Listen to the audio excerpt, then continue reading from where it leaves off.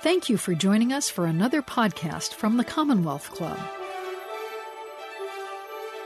Welcome to today's Commonwealth Club presentation. My name is Dr. Patrick O'Reilly. I'm the chair of the Psychology Forum at the Commonwealth Club, and I will be the moderator for today's program. I'm very pleased to introduce today's speaker, Mr. Matt Rocha. Matt Rocha is a staff writer at Salon.com, where he has worked full-time since 2016. He has interviewed a number of prominent public figures in his career, including former President Jimmy Carter, former vice presidential candidate Joe Lieberman, President Trump's advisor Roger Stone, and more than a half a dozen of the 2020 Democratic presidential candidates. He's also introduced, interestingly, Tucker Carlson of Fox News. And on a lighter note, he's interviewed Elmo and Cookie Monster from Sesame Street.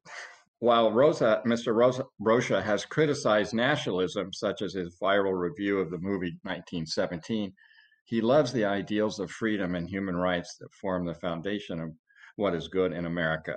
And he's deeply troubled by the rise of a powerful far right that aspires to stay in power by delegitimizing its opposition's right to rule, or even perhaps its right to exist. That is why he's accepted our invitation to speak today. It is a pleasure to be here. The Commonwealth Club has a very distinguished history, and it truly is an honor to be one of its guests. When I first prepared this presentation, I did not know that President Donald Trump would call on his supporters in Washington to storm the Capitol. I did not know that many of those supporters would be open supporters of QAnon or hail from other far-right groups like the Proud Boys. I did not know that at least one of the people who would die during this violent coup attempt, 35-year-old Air Force veteran Ashley Babbitt, would be an open supporter of QAnon. I did not know that a shirtless man covered in white supremacist tattoos and wearing horns, Jake Angeli, also known as the QAnon shaman or the Q shaman, would break into the United States Senate floor, harass officials, and have an iconic photograph of him taken on the legislative floor. I suspected things like this would happen, and I feared that they would happen, but I did not know it to a certainty. When I first prepared this presentation, I did not know that Trump would call an election official in Georgia and attempt to convince him to, quote, find enough votes in that state for him to win, including through threatening him by referring to conspiracy theories that either originate from or are popular on QAnon-friendly online groups. These included him claiming that Dominion voting machines switched votes from Trump to President-elect Joe Biden, or that there is evidence that he won by a landslide. Again, I suspected that Trump was doing things like this. I feared that he would, but I did not know it to a certainty. What I did know to a certainty was that an NPR Ipsos poll in December found that, although only 17% of Americans said they believed QAnon's belief in a secret elite of Satan-worshipping pedophiles running the world was true, 37% said they did not know. 39% said they thought a supposed deep state was undermining Trump. Roughly one-third of Americans said they thought voter fraud had helped Trump during the 2020 election. I also knew that Trump had retweeted a post from Ron Watkins, who is the former administrator of the online and official QAnon message board 8kun, and whose father, Jim, is suspected by some of being the Q behind QAnon. That tweet cast doubt on the 2020 presidential election results. And I knew that Trump had campaigned in Georgia to overturn the election results with the pro-QAnon Congresswoman-elect Marjorie Taylor Greene. We cannot predict the future to a certainty, but it is clear that there is an ecosystem of right-wing disinformation that does not respect democracy. It does not respect the rights of anyone who disagrees with them. It does not believe that any election won by a Democrat can be legitimate.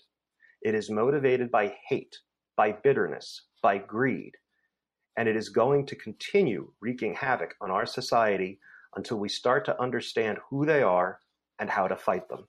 This is critical if we are going to prevent repeats of the horrible events that have transpired within the last 48 hours, the riot on the Capitol, and everything for that matter that occurred during the supposedly normal legislative session in which hundreds of members of Congress voted not to certify an election that every court that had seen it acknowledged was legitimate.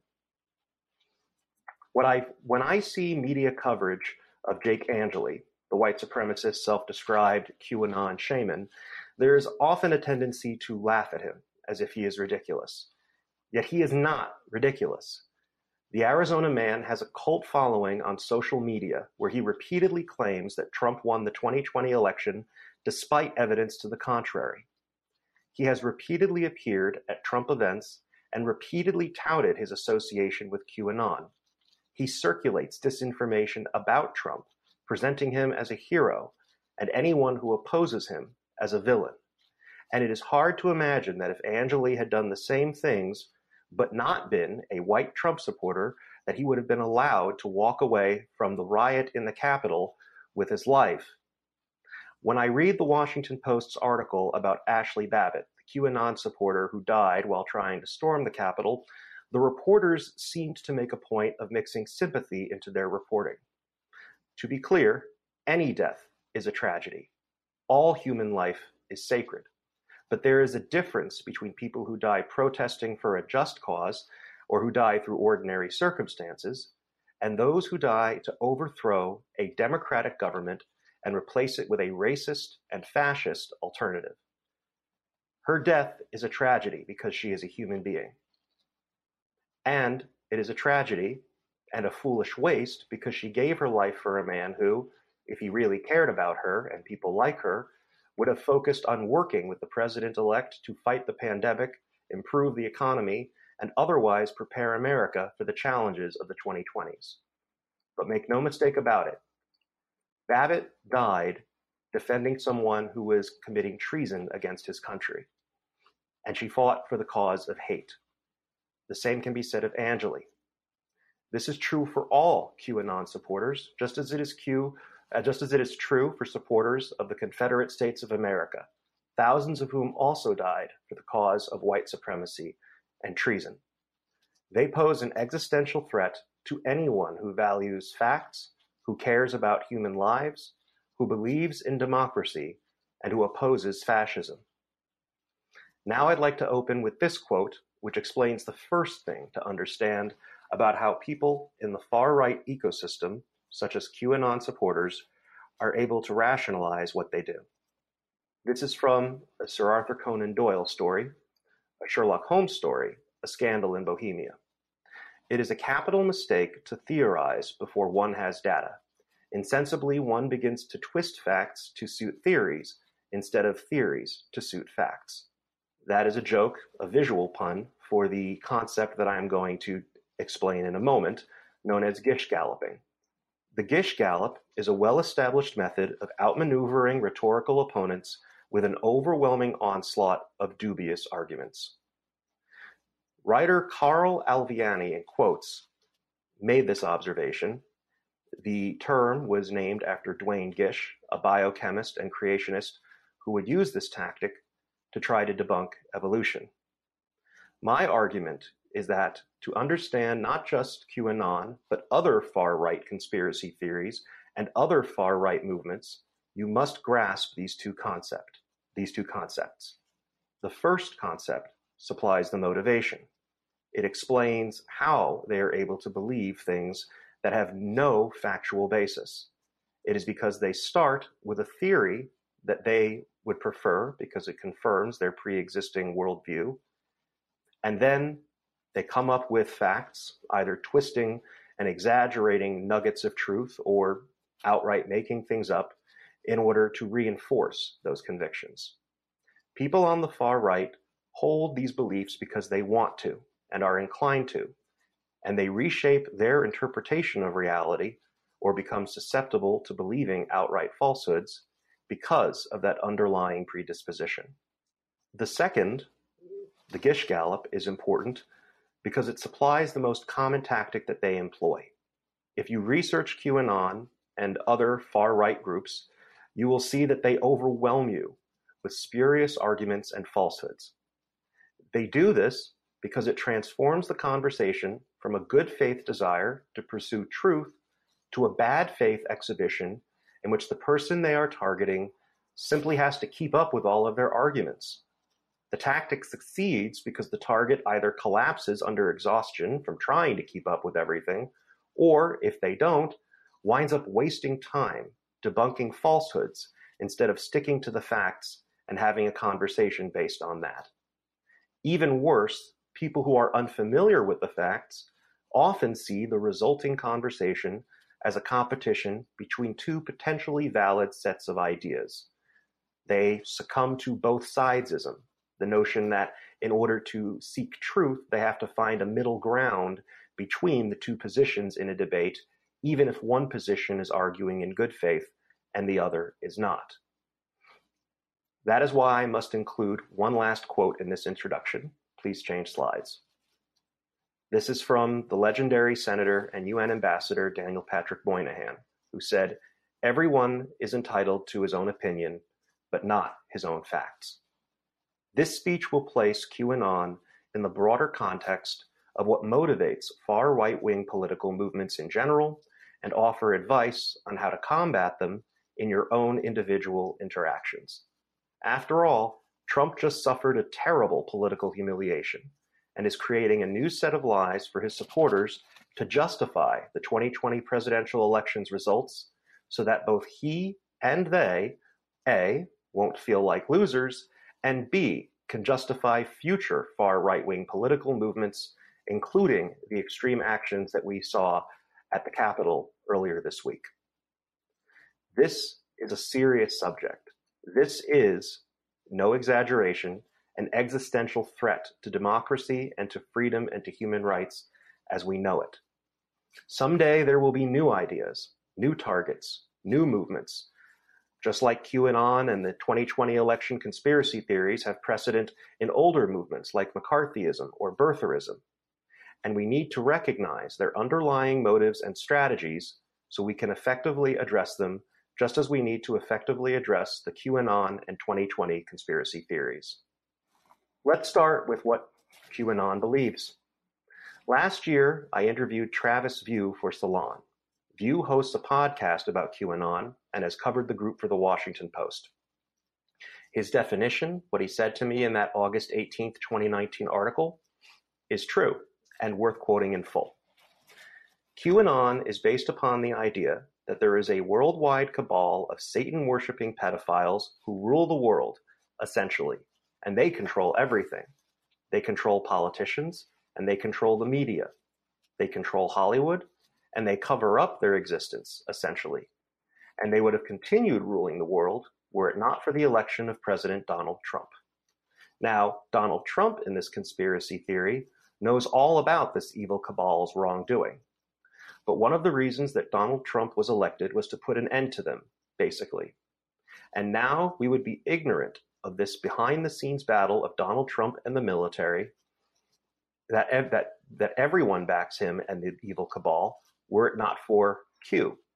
And what Q is basically a poster on 4chan, who later moved to 8chan, who reveals details about this secret behind-the-scenes battle, and also secrets about what the cabal is doing, and also the mass sort of upcoming arrest events through these posts. Because the theory has such a broad scope, they have been able to gish gallop quite effectively, accusing everyone of being involved, from Hillary Clinton and Joe Biden, which one might expect because they were Democratic presidential nominees, to celebrities like Tom Hanks and Steven Spielberg. Q has made a number of predictions that have failed to come to pass. This has done nothing to dissuade QAnon adherents from believing in their theories. QAnon predicted that Hillary Clinton would be arrested in 2017. That did not happen. QAnon predicted an event called The Storm, one in which the entire conspiracy would be unmasked by Trump and the wrongdoers punished. This was supposed to happen a number of times, but never did. They predicted that Republicans would sweep over Democrats in the 2018 midterm elections. That also did not happen. They predicted that Trump would win the 2020 election. That also did not happen, despite their protestations to the contrary. Their reaction to being wrong about Trump's re-election is emblematic of how they react to all of their predictions being untrue. They simply spin the narrative so that they can blame their chimerical enemies, in this case by saying that there was massive voter fraud and that Trump really did win, but was thwarted by the supposed deep state. There have been a number of violent incidents linked to QAnon or to QAnon-esque beliefs, including a man who fired shots at a Washington pizza restaurant in 2016 to, quote, self-investigate the conspiracy theory that this restaurant was being used for child sex abuse. There was an incident where someone blocked a bridge near the Hoover Dam with an armored vehicle. That occurred in 2018. There was a California man that same year who allegedly planned on bombing a display in Illinois to make Americans aware of Pizzagate and the New World Order. There was a QAnon supporter who in 2019 was arrested due to an alleged kidnapping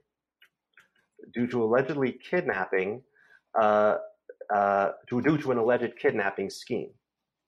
There was a QAnon supporter in 2020 who was arrested for allegedly making repeated threats against Clinton and Biden. And there was a man in 2020 who live streamed himself leading Boston police on a 20-mile chase while his 5 young children were in the car and pleading for Trump and QAnon to help him. QAnon is harmful in other ways as well. In September, Colorado's human trafficking hotline reported that it was having trouble doing its job because of spurious phone calls from QAnon supporters. Now, this raises an important point. Child sex abuse is a very real and a very serious problem. There have been identified conspiracies to perpetrate and cover up child sex abuse from the Catholic Church and Penn State University to Hollywood and the music industry. These are serious issues and need to be exposed. But QAnon adherents aren't invested in these issues because they sincerely care about children.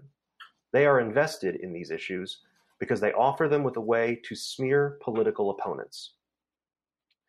The Anti-Defamation League notes that QAnon frequently intersects with anti-Semitic conspiracy theories about supposed Jewish control of the world, with spokesperson Jake Hyman telling me at Salon in October that the movement, quote, contains a number of deeply convoluted and all-encompassing conspiracy theories, and that several aspects of QAnon lore mirror long-standing anti-Semitic tropes. The belief that a global cabal is involved in rituals of child sacrifice has its roots in the anti-Semitic trope of blood libel, the theory that Jews murder children for ritualistic purposes. He also said the obsession with George Soros and, quote, global elite bankers has, quote, deeply anti-Semitic undertones. Despite this, the movement has received validation from the highest corridors of power. In August, Trump referred to QAnon as, quote, people that love our country. 2 supporters of QAnon, Green in Georgia and Lauren Boebert in Colorado, were elected to the House of Representatives in 2020. I think now we need to look at the broader historical context of QAnon. And for this, I refer to an essay by the famous scholar Richard Hofstadter, who in 1964 wrote The Paranoid Style in American Politics, including its historical context and its underlying, more general ideas. I'm going to quote from this part extensively. He does not see social conflict as something to be mediated and compromised. He does not see social conflict as something to be mediated and compromised in the manner of the working politician, since what is at stake is always a conflict between absolute good and absolute evil. What is necessary is not compromise, but the will to fight things out to a finish. Since the enemy is thought of as being totally evil and totally unappeasable, he must be totally eliminated, if not from the world, at least from the theater of operations to which the paranoid directs his attention. This demand for total triumph leads to the formulation of hopelessly unrealistic goals. And since those goals are not even remotely attainable, failure constantly heightens the paranoid's sense of frustration. Even partial success leaves him with the same feeling of powerlessness with which he began, and this in turn only strengthens his awareness of the vast and terrifying quality of the enemy he opposes. The enemy is clearly delineated. He is a powerful model of malice, a kind of amoral Superman, sinister, ubiquitous, powerful, cruel, sensual, luxury-loving. Unlike the rest of us, the enemy is not caught in the toils of the vast mechanism of history, himself a victim of his past, his desires, his limitations. He wills, indeed he manufactures, the mechanism of history, or tries to deflect the normal course of history in an evil way. He makes crises, starts runs on banks, causes depressions, manufactures disasters, and then enjoys and profits from the misery he has produced. The paranoid's interpretation of history is distinctly personal. Decisive events are not taken as part of the stream of history, but as the consequences of someone's will. Hofstadter wrote this essay at a very important point in American history.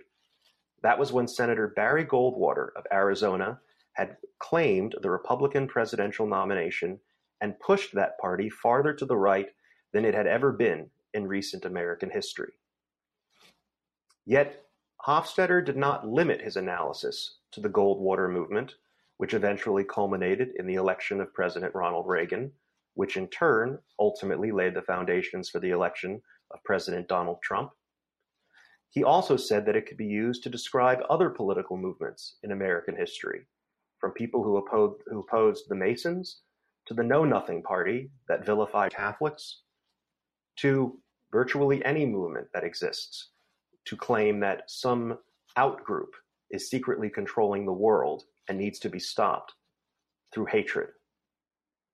Yet while Trump and QAnon are not original, at least in terms of the basic political, social, and psychological forces that they have channeled, they play off the themes of this essay.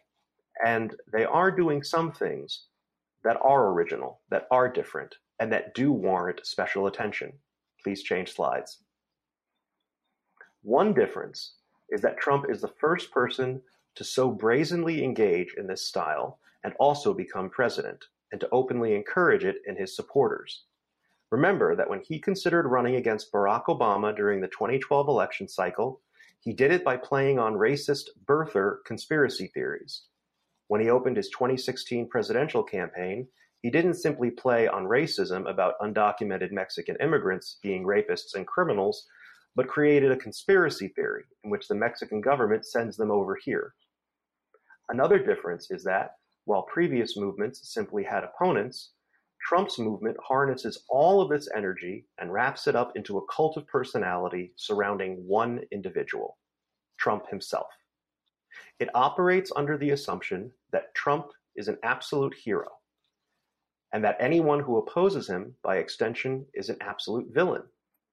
Interestingly, this approach even winds up applying to individuals who would normally be celebrated by conservatives, like a former FBI director, like a war hero such as Senator John McCain of Arizona.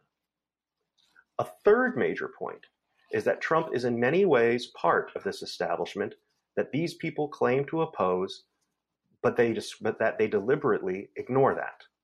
For instance, more than 24 women have come forward and accused Trump of sexual misconduct, and the president himself has been caught bragging on tape about sexually assaulting women. He has also been seen on tape palling around with Jeffrey Epstein, a known serial pedophile and sex trafficker. Trump is a longtime member of the business establishment through his real estate career, and is a longtime member of the entertainment establishment through his reality TV show career. Yet Trump supporters ignore, rationalize, downplay, or deny these facts, or engage in whataboutism because they are inconvenient to their worship of Trump. This intersects with fascism and the 2020 election, and I'd like to include this quote that I featured in a recent article of mine for Salon titled "Trump the Fascist Artist: How the MAGA Crowd is Motivated by Aesthetics, Not Ideas," which came from the 20th century German Marxist philosopher Walter Benjamin. He observed, quote, "Fascism attempts to organize the newly created proletarian masses without affecting the property structure which the masses strive to eliminate. Fascism sees its salvation in giving these masses not their right, but instead a chance to express themselves, The masses have a right to change property relations. Fascism seeks to give them an expression while preserving property. The logical result of fascism is the introduction of aesthetics into political life. It is important to keep this quote in mind, please change slides, when analyzing QAnon and other far-right conspiracy theories, because it explains how these movements are so ubiquitous on the right and why they are fundamentally fascistic. They do not focus on addressing legitimate grievances, instead playing on bigotries among their supporters so that they can avoid recognizing the true social issues like income inequality that afflict them, that cause them their suffering. Instead, it encourages its members through acts of performance to feel like they are part of something larger than themselves, greater than themselves. I point to the recent riots at the Capitol as a great example of this. When you see the videos of these people and how they behaved, even though what they were doing was trying to effect a violent coup, many of them seem to view it almost as an act of performance art, of theater. The individual, Jack Angeli, who wore that ridiculous outfit before appearing on the floor in the Senate, he did this as a way of drawing attention to himself. He did this because the movement that he embraces encourages self-expression as a substitute for actual change. He wasn't fighting for a greater, deeper social cause. He was fighting to overturn the results of an election, something that would benefit only one individual, the man he hero worships with a cult-like devotion, Donald Trump. But this performance art, what he did with his body, what he did through his actions, was fascistic, was the fascist way of expressing himself and of achieving fascist political goals. When you're looking at the ideas behind QAnon, that Donald Trump is some kind of hero who's being thwarted by the deep state, that he won the 2020 presidential election, despite all of the evidence to the contrary, it is analogous to the myths that led to the rise of the Nazis in Germany in the 1930s. After World War I, many far right-wingers in Germany argued that the country had lost the war because it had been betrayed by a conspiracy of Jews and leftists who personally profited from their national humiliation. The fact is that the Germans lost the war because of failures on the battlefield, plain and simple. But this single lie became so popular that it fueled the rise of the Nazis. Misinformation about the 2020 election is gradually starting to replace the QAnon traditional conspiracy theories in terms of their popularity, although that doesn't mean those old theories are going anywhere anytime soon. Trump's role in their mythos has evolved from that of a sitting president under siege to a former president needing his political humiliation to somehow be erased from the eyes of his supporters. And that brings me to the next slide, please, which involves the misinformation about the 2020 presidential election. And we have to start by acknowledging that Trump laid the foundations well before the 2020 election, that there were only two possible outcomes to any election in which he was a candidate. Either the right-wing candidate won, or the other side stole it. Trump encouraged this kind of thinking during the 2016 Republican presidential primaries, because he lost the Iowa caucuses to Senator Ted Cruz of Texas. He claimed that he didn't actually lose the Hawkeye state. He claimed that Cruz stole it. He even said that Cruz's supposed fraud was so egregious that, quote, either a new election should take place or Cruz results nullified. Now, as we know, Trump ultimately overcame his defeat in Iowa and won the Republican presidential nomination. After that, he moved on to accusing Democratic nominee Hillary Clinton of doing dishonest things, quote, at many polling places. He never provided any evidence of this. He simply made things up, and because Clinton was the projected favorite in that election, this seemed to lay the foundations for him to claim that it was stolen if he should be the loser. He insisted over and over again that the election was, quote, rigged against him. He even said this during one of his debates with Clinton, and she responded by pointing out that he said the Emmys were rigged against him after being snubbed for his work on the reality TV show The Apprentice. During that same debate, Trump refused to answer a question about whether he would accept the election's results if they went against him. He said he would prefer to keep America, quote, in suspense, and that he would, quote, look at it at the time. Only weeks before the election, Trump told supporters at a rally in Iowa that he would only accept the results, quote, if I win. Now, as in the Republican primaries, Trump did win. He defeated Clinton because of his electoral college victory of 306 to 232, although that margin would later be somewhat modified due to certain faithless electors. But he lost in the popular vote by 65.9 million to 63 million, or 48.2% to 46.1%. This obviously bothered him because, once again, he claimed fraud. He said that millions of people voted illegally, providing no evidence of this, and created a voter fraud commission to find evidence, which they did not, and the commission was later disbanded. Trump has been doing the same thing in the 2020 election cycle. He got himself impeached because he tried to extort the president of Ukraine into smearing Biden. I remember a Biden official telling me at the time for an article I wrote for Salon that after hearing about what Trump did to Biden, they instinctively knew that this was because Trump was, quote, afraid of the former vice president. But Biden defeated Senator Bernie Sanders of Vermont in the Democratic primaries, and Trump found him running against the former vice president anyway. As in 2016, polls repeatedly showed Biden with an advantage over Trump. However, Trump had a new plan. He knew that Biden voters were more likely to submit their ballots through the mail because they were concerned about getting sick due to the pandemic. And he tried to preemptively cast doubt over the reliability of mail-in voting as a way of addressing the possibility that this would ultimately cost him the election. His claims were debunked by experts.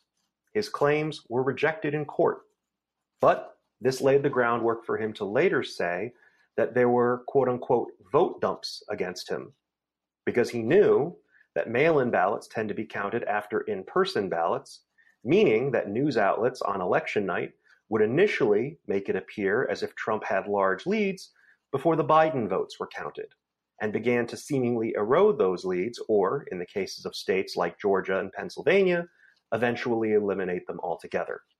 Incidentally, Trump himself was the one who engaged in cheating during this election.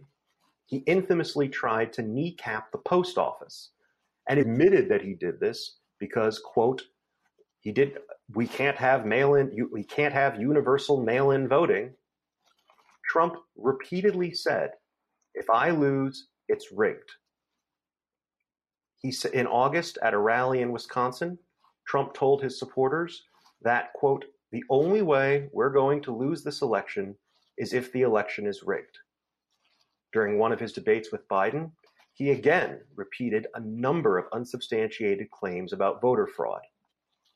Shortly before the election, Trump told Fox News' Chris Wallace that he would not give a direct answer about whether he would accept the results of the 2020 election if they were unfavorable to him. On election day, I also must add one more thing. He told Wallace that he was, quote, not a good loser, and again said that mail-in voting is going to rig the election. On election day, Trump prematurely claimed that he had won. And on the day after the election, he tweeted, they are finding Biden votes all over the place, in Pennsylvania, Wisconsin, and Michigan. So bad for our country. 2 days after the election, he repeated that claim, telling reporters, quote, I've been talking about mail-in voting for a long time. It's really destroyed our system. It's a corrupt system, and it makes people corrupt, even if they aren't by nature, but they become corrupt. It's too easy. They want to find out how many votes they need, and then they seem to be able to find them. They wait, and then they find them. The second tactic, of course, has been gish galloping. These have included claiming that Republican poll watchers weren't allowed to watch votes being counted in key states. He has claimed that large numbers of dead people voted, even though the numbers that have been revealed were actually quite small. He claimed that Dominion voting machines were switching votes, even though he has provided not a shred of evidence for any of this. At the time that I deliver this presentation, Trump has lost roughly 60 of the cases that he has brought to court alleging voter fraud, with many of the judges who ruled against him being fellow Republicans, and with many of those judges being Republicans that he himself appointed. His own Attorney General, William Barr, who was notoriously obsequious to Trump, admitted that after a thorough investigation, he was unable to discover any evidence of fraud that could change the 2020 election results. The Supreme Court unanimously ruled that Trump's fraud accusations should not be taken seriously, that they had no merit. When the case was brought to them in a lawsuit led by Texas, the Supreme Court was split as to whether or not Texas had the standing to present that case to them, but even the judges who thought that Texas did have standing, made it clear that they did not think the case itself had merit. And these included all three of the judges appointed by the president himself, including Amy Coney Barrett, Brett Kavanaugh, and Neil Gorsuch. Please change slides. So the next question is, how do you defeat these people? The answer is to remember that the right to free speech does not equal the right to be taken seriously. We need to, as individuals, create a cultural and political climate in which people who express these views cannot be taken seriously and are shamed out of doing so. Please change slides. First, accuse them of making bad faith arguments. Here, I would like to quote my brilliant Salon colleague, Amanda Marcotte, who wrote in December, "By and large, Republican voters who claim that Biden stole the election are arguing from bad faith, not delusion. This distinction is important because it shows that the intentions of Republican voters, and too many of their elected leaders, are sinister and need to be taken seriously as an overt assault on democracy. Understanding modern politics means understanding one crucial reality about the current landscape. Conservatives don't hold beliefs, they only have rationalizations. Many of their long-standing beliefs don't hold up to modern moral standards or rational scrutiny. Rather than give up those beliefs, however, Republicans have developed a series of disingenuous gambits, conspiracy theories, and trolling tactics to derail conversations, sow confusion, and otherwise distract those who would challenge their indefensible ideology. The second thing that we need to do is refuse to play along when they gish gallop. Stick only to the salient facts and use the term over and over again when they use the gish galloping strategy to distract from the pertinent information, from the facts that are verifiable. This term needs to be commonly used to the point where it enters the common vernacular. And I would like to coin a new phrase based on what my mother would do with me when I was an immature child and would try to win arguments by just talking and talking and talking. I'm going to call this stern stopping. I'm not going to call it roja-ing because that doesn't quite roll off the tongue. And what my mother would do, and what I think everyone should do when dealing with people in these movements, because they also behave like immature children, is to force them to calm down and say that if they have a good argument, they should start by bringing up only one point at a time. And if the first 2 points are easily debunked and are so far-fetched that they're either non-falsifiable or simply cannot be proved through any rational metric, then that's it. They don't get to continue. No one has the right to overwhelm you with bad arguments as a way of intimidating or exhausting you into silence. They should get to make 1 or 2 points, and if those points are clearly being made based on bad information and in bad faith, they do not get to be taken seriously. They lose credibility. Please change slides.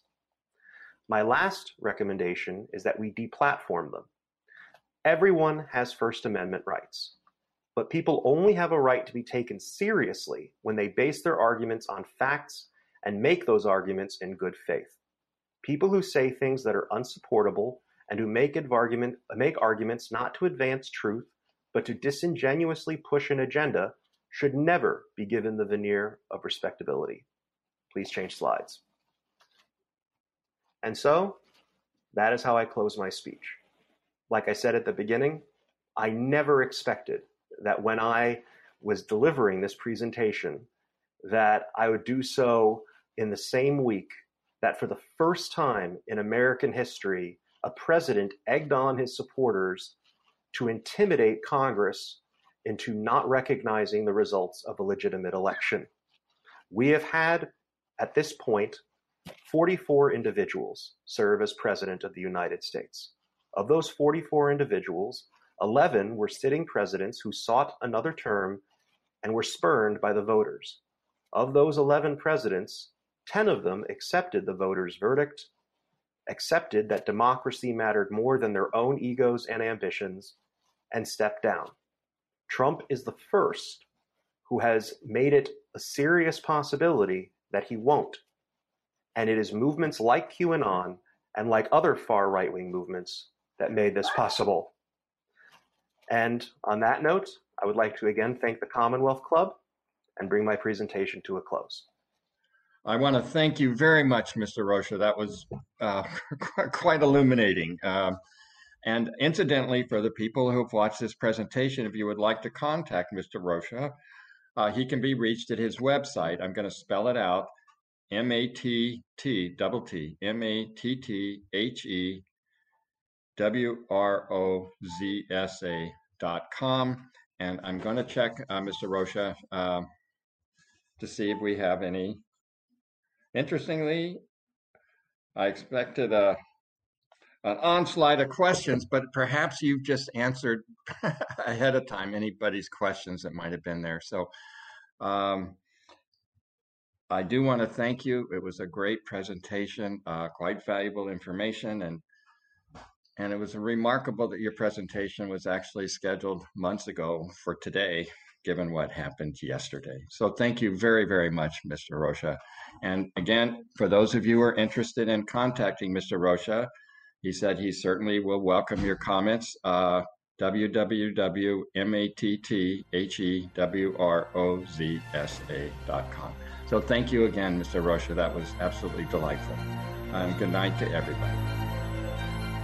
You've been listening to the Commonwealth Club of California. Hear thousands of our podcasts on Apple Podcasts, Google Play, and Stitcher.